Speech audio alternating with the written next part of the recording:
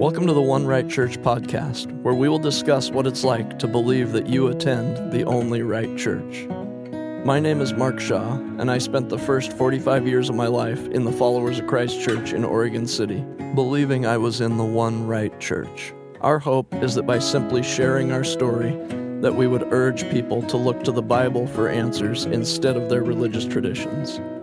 We want to encourage people to trust in Jesus for their salvation and not in attending the one right church. Let's get started. Hey, Scott. How you doing, Mark? Good. So I got to thinking about the one of the podcasts that we've done recently, the Why Keep It a Secret, I think, episode.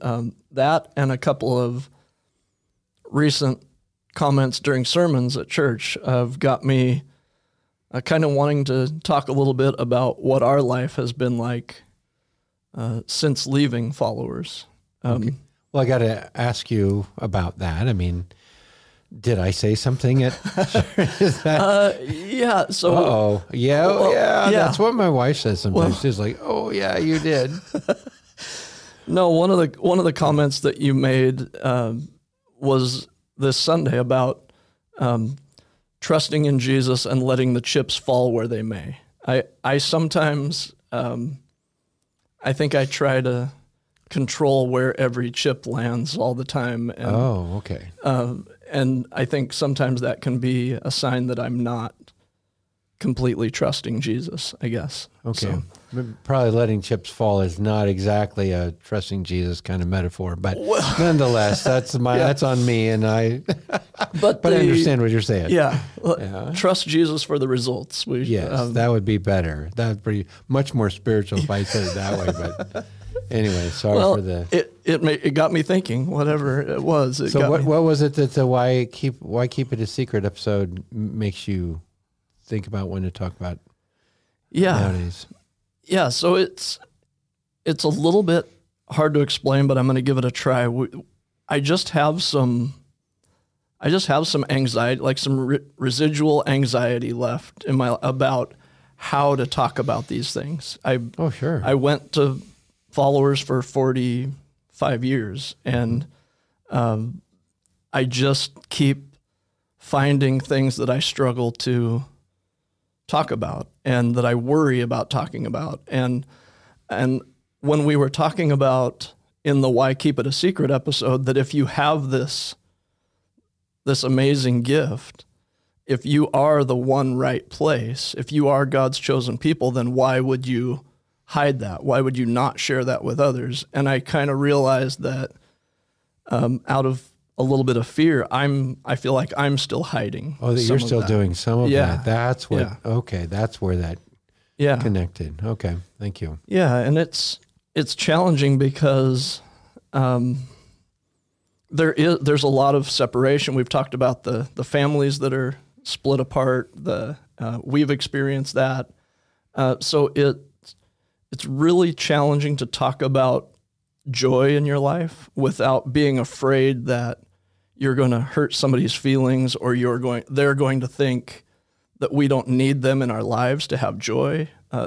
We just worry about all these kinds of things. I don't know if that makes sense unless you're going through it, but well, I'm sure it makes more sense if you're going through it. But no, it does make sense that if somebody loves you, you would hope that they would be happier with you than without you, right? Which is that's why you're worried about talking about it, right? Yes, it's because it sounds like you're happier now than you were then, right? But it really has nothing to do. No, in fact, that's like the biggest damper on your happiness, probably. Right, is the fact that they're not in your life right now. Yeah, for sure. Yeah. So there's that part of it. There's the part of it where if we're talking about the things that we're doing now, it can just sound like we're bragging about all the things that we're doing now. And that's really, I definitely don't want this to come across as that at all. We take no credit for the good things in our life. I mean, we give the credit to the Lord for that completely, but there's just there's just a freedom that we have now to do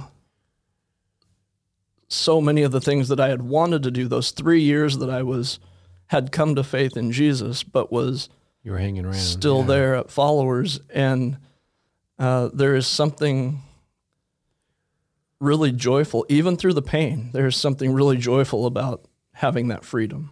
Well, I think that the freedom is, that's worth kind of establishing that as the benchmark for the thing that gives you the happiness. Right. In some respect, it's the freedom that you have because of Christ that gives you the happiness, not freedom from the people that you love, not freedom, not any of that, but it's just, and I think that if you've never had freedom, you don't know the joy that comes with that. Right. Right. And so I'm glad that you do, Mark. Yeah. And I'll do what I can to not to help you not sound like you're bragging. Yeah. Like I'll, make fun of you or something. I don't know. Okay. Shouldn't be too hard, but no, I think I just wanted to talk about the fact that growing up there, we were told everything outside of there was worldly. And we've talked about that on this before. Mm-hmm. Worldly, we really didn't define it the same way at Followers as you do in the Bible. Right. But we didn't know that. It really just became everything outside of Followers is worldly. And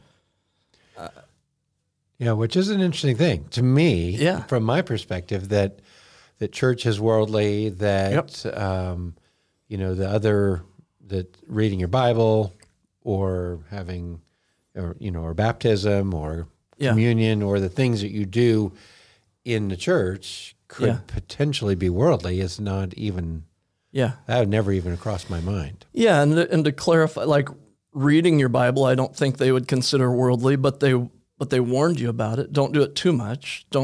You'll get exalted if you do it too much. But Bible studies, getting together without a called man, without leadership to go over that Bible study with you and tell you what it really is saying, that at one point somebody brought it up and said that to a guy who was doing Bible studies just with his family, he said that when people do that, get together, some bad ideas can come out of that, which is probably true. But he said that getting together and doing that, it has the appearance of evil. And I asked some questions, but I never could figure out how they were making that connection. But it really was just that it was not what we were doing at Followers. It was something different. Therefore, it wasn't the status quo. It was outside the status quo is what you're saying. Yeah. Oh, interesting. Okay. So that alone made it worldly by our definition. Mm. And so we just were told a lot of things about what life was like outside. And after being gone 4 years now from there, if anybody is there listening to this, I just want them to know that is not the case. Like, we've seen the outside now. We've seen it for 4 years. Nobody just tricked us for real quickly. I mean, we've lived this for 4 years. It's not some smokescreen or some mirage. The mirage would have gone long ago. Right. It's now you can see what the outside is like. Right. Yeah. Right. And I think, some of those things that we do have the freedom to do now, Bible studies, you mentioned communion, baptisms, to witness baptisms is amazing. To take part in communion, or we at Followers, we called it the supper, the Lord's Supper, same thing. Yeah. It's something I hope I never take for granted again, because we do that once a month here at New Life. And you didn't take it for granted before, did you? I've never done it before. Okay. I didn't think that you had taken it for granted. Well, in a way, when you say that it's not necessary for you, that's kind of the worst. That's a different way of taking it for granted, I suppose. It's like not important. Yeah. Yeah. So it's, I just, I would love for people to get to experience that.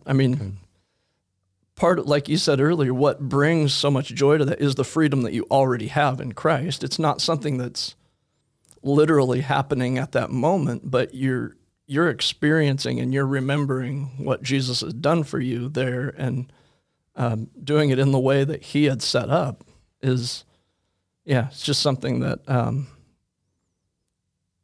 I just want more people to experience from there and see that it's not this worldly thing. What else did I have?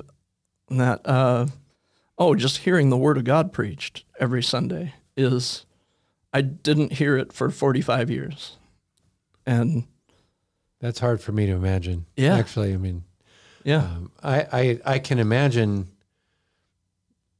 churches with sermons that are about something else. Mm-hmm.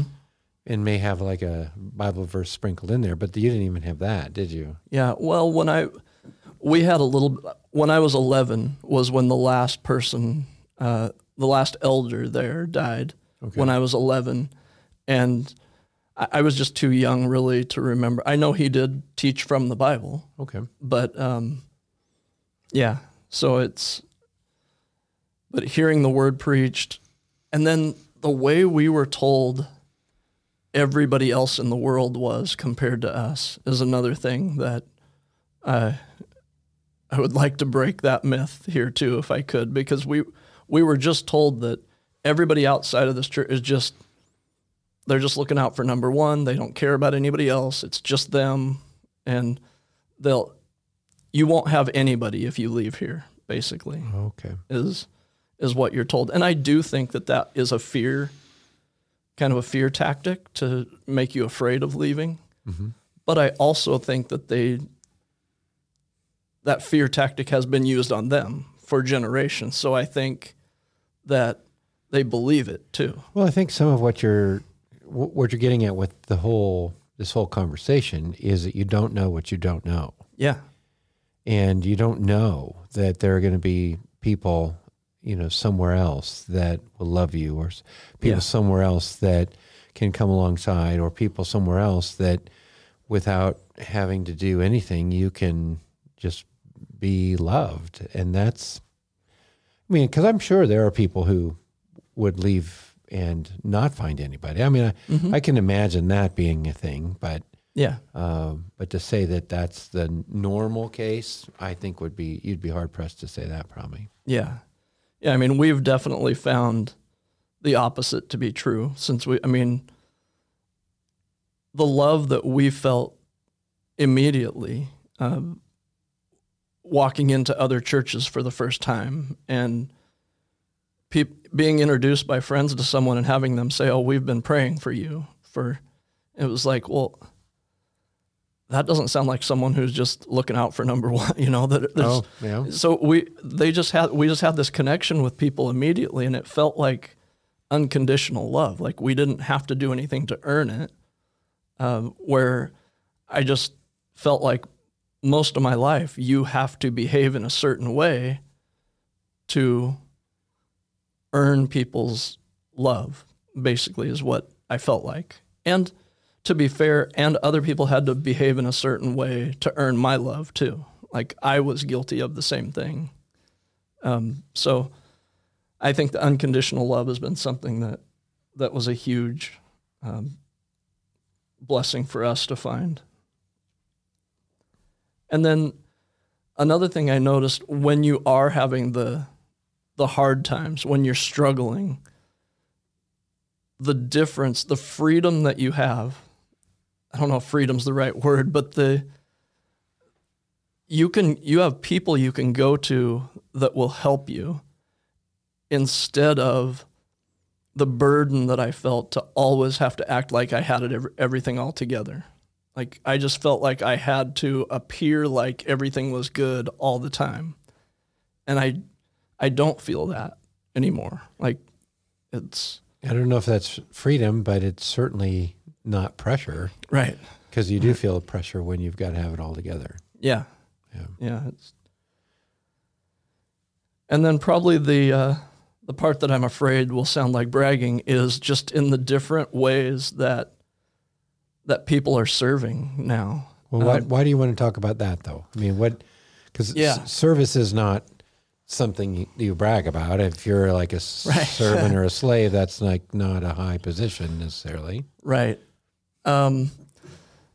So I think, how do you explain this? So bragging about all the good things that you've done. So followers was a works-based salvation thing. So if you're listing off the good things that you're doing, if you do it right, you get other people to list off the good things that you're doing for you so that you don't have to brag about it. You let other people brag on you. So you want me to go for you here? No. See how hard this is to explain? No, I think that I spent most of my life trying to build a resume, trying to... That's actually a good way to say it, I think, because that's not what's happening now. No. I just... anybody who is still at Followers who might be listening to this, they're going to remember me at Followers. And I just want to make sure that that's not what I'm doing, because that is what I would have done before. Okay. So what I see that happened is that the Lord called people to faith in Jesus who were at Followers. And almost 300 of those people have left Followers in the last several years. Mm-hmm. And now those people have been spread out into the community. They're affecting other churches. They are leading children's ministries. They are leading worship at church. There are mission trips that people are going on. A friend of mine was just in Africa. Yeah. And that's not something you would have done before? Oh, never. It's unheard of, really. Okay. But I mean, there were people who traveled abroad. There were very few people who traveled abroad at all. Okay.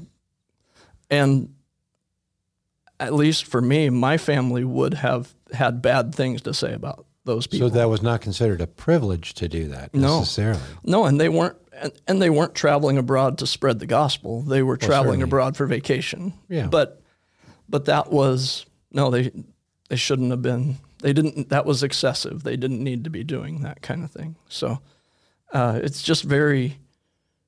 Like I said, the word freedom just keeps coming to mind. Like there just is this. But Cindy and I have been serving with Johnny and Friends. They help families who are affected by disability, and we had a fundraiser this last summer that.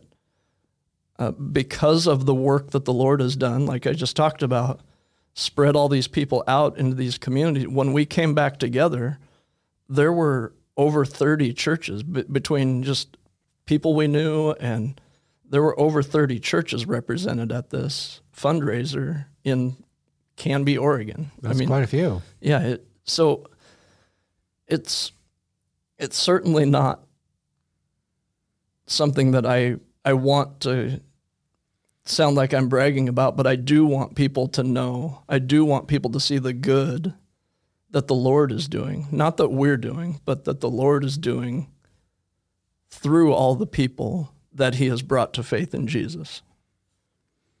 Well, and I think there's a certain, you use the word freedom, there's a certain joy in doing something and having it bear fruit, having it be useful in the life of other people, knowing that the Lord is doing something because you showed up, and that's a happy thing. And I think that's what you're trying to get at. It is not that it's, look at us kind of a thing, but it's just a happy thing. Yeah. And so that's what you want to communicate. Yeah. Is invite other people into the happiness, really. Yeah, exactly. Yeah. Because I won't speak for anybody else doing this, but for me, going into a thing like Johnny and Friends or a camp like that, I went in terrified. I was scared. I remember. I was scared to death of it. Cindy she jumped right in, but she went the first year without me even, but it's amazing to what you're saying about how you see the joy of others and you see people serving these families and these families serving each other, and all of this being done in the love of Christ it's amazing to get to see. And I would love it if more people could see that kind of stuff. Well, and the thing that was so great was just that, people were being loved, and it was real obvious. And that's, again, a happy thing. Yeah. And I guess if you can, by talking about it, invite other people to say, you know what, there might be a happier way. Yeah. That's really something to give some serious consideration to. Yeah. Yeah, I think so. And then I think, these are kind of the practical things that we've gotten to be a part of, that we've gotten to serve in these ways. But the number one thing that has been the difference in my life is getting to know and follow Jesus. The things that you get from that are so much more than just the day-to-day practical things. When you think about, some of the question would be, would you go back? Well, if you had to give up, I don't know, children's ministry or a home group or something, you might be coerced to do that. But yeah. I think you'd probably say it differently if you were forced to give up Jesus. That might be a different story. Yeah, yeah. It's really,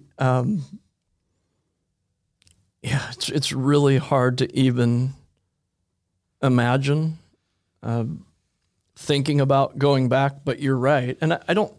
The thing is at Fall, I have a lot of friends there still who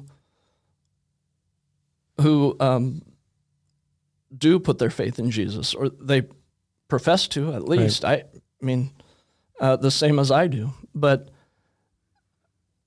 there's just a difference in our daily life and just in my own heart. I know there's a difference obediently following him rather than when in those 3 years that I was still there making excuses for why I couldn't do these things. Well, the thing is that you were talking about freedom. You have freedom when you're not trying to straddle two worlds. When you're trying to ride two horses at the same time, right. You don't have freedom. Right. You don't have freedom to go where you need to go on those horses. It's all you can do to You're stay just hanging on. Yeah. Yeah, no, it's true. But a few of the verses that I thought about, the number one thing that I think of first is in Romans 5, that I have peace with God, because I know myself. I know what I was guilty of. I know that I was trying to earn my way in spite of all the sin that I had in my life. I was trying to earn my way and find forgiveness from God. And now I read that because of what Jesus has done, and because I put my trust in him, I have peace with God. And you can never be sure of that before. No. You could try and try and try, and never be certain that ultimately you had peace with God. Yeah. No, that's we talked about a little bit the men and women who I thought did the best job of being followers their whole life, laid on their deathbed wondering if they had done enough. And it terrified me. And I thought, if they haven't, what chance do I have, is what I thought. And anyway, that peace with God from Romans 5, therefore, since we have been justified by faith, we have peace with God through our Lord Jesus Christ. So that faith in him, that's priceless. Like you said, no, I would never go back to anything other than that. If I had to give up all those other things. Sure. But not that. To be called a child of God is something that, I mean, I don't know if this just goes away with people over time, but reading that you're a child of God, it has an impact on me every time I read that you are a child of God. Did you not use that kind of language before? No, it really was, all about you were born in the right place. That's what, yeah. And again, it's not the same for everybody. I'm not saying that was everybody's experience there, but in my life, it was, Jesus just wasn't a part of it for me. It was just a history. John 1:12 says that for as many as receive him, to those who believe in his name, he gave the right to become the children of God. And the fact that you don't earn it, but you believe in him, and he essentially stamps you with, you're the child of God. Yeah. Period. Yeah. Period. Yeah. That's amazing. Yeah. I know. And it's not because you did something good. You read that also in Romans, that while we were still sinners that Christ died for us. Or 1 John 3, behold what manner of love the Father has given to us, that we should be called the children of God. And that's what we are. Yeah. Yeah. Imagine the kind of love that God has given to us. Yeah. See, those are the things that you just can't get over and can't go back on, really. Yeah. And we talked a little bit about freedom too, or a lot about freedom, but Romans 8:14-17 says, for all who are led by the Spirit of God are sons of God. For you did not receive the spirit of slavery to fall back into fear, but you have received the spirit of adoption as sons, by whom we cry, Abba, Father. The Spirit himself bears witness with our spirit that we are children of God. And if children, then heirs, heirs of God and fellow heirs with Christ, provided we suffer with him in order that we may also be glorified with him. And those verses, spirit of slavery and fear, I mean, you remember those? Yes, that was my, I mean, I came to realize those. I think I grew up most of my life not even realizing that I was enslaved. But once I realized that I had a problem, that I had this sin nature that I had, and then this system that I was in, these traditions that I had to uphold, that became slavery. The inability to go do something else was fear. It was, gotcha. It just became super clear to me that I was not experiencing these verses. I was not experiencing the life of a child of God. I just wasn't. But 1 Peter chapter 2, 9 and 10 says, but you are a chosen race, a royal priesthood, a holy nation, a people for his own possession, that you may proclaim the excellencies of him who called you out of darkness into his marvelous light. Once you were not a people, but now you are God's people. Once you had not received mercy, but now you have received mercy. So that calling was what I felt like I experienced, was just being, when I wasn't looking for it, when I thought I was going to make my own way, I received this and was given the right. I was made. Well, you're given a new identity. That's what this says. You belong to a chosen race, a holy nation, a royal priesthood. Yeah. You belong to the Lord, you're God's people. Yeah. You've received mercy. All those things are identity based. And so instead of finding your identity in where you were born or what you grew up with, you found your identity in the person of Christ and his love for you. Yeah. Which is there's much more freedom in that. Yeah. Yeah. Yeah. And then when you stop putting your trust in yourself to earn God's forgiveness or to gain something from him somehow, and you put your trust in Jesus and you become a child of God, the assurance that you get, the assurance of your salvation, that God is not, you have become a child of God. He is not going to kick out one of his children. The work of Jesus sustains you to the end. And you don't, I will never, Lord willing, I will never have to worry if I have done enough ever again. Like I had to experience that fear of watching others do that, just wonder if they've done enough. I know that I trust Jesus, and I know that he's done enough, and I will never have to wonder if I've done enough. Yeah, and you didn't do enough to get in, and you won't do enough to stay in either. Yeah. Right. Yeah, part of it, that's I just thought of it that way, is I know that I haven't done enough.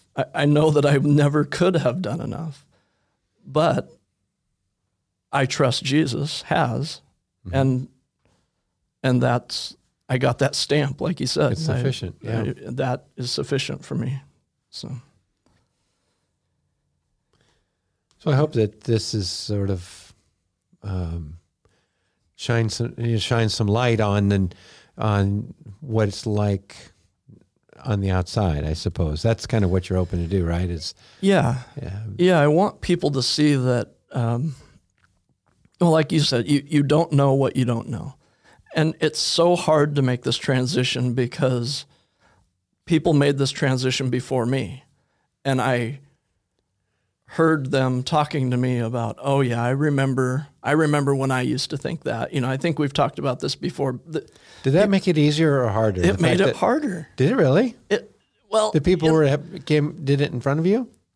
Okay. No. That made it way easier. Okay. Yeah, no, that made it easier. What was it that made it harder then? I'm sorry. What made it harder was my own pride and listening. And I took it when someone was saying, I remember when I used to think that, you'll get there, When I was a knucklehead like you? Yeah, I took that as being condescending.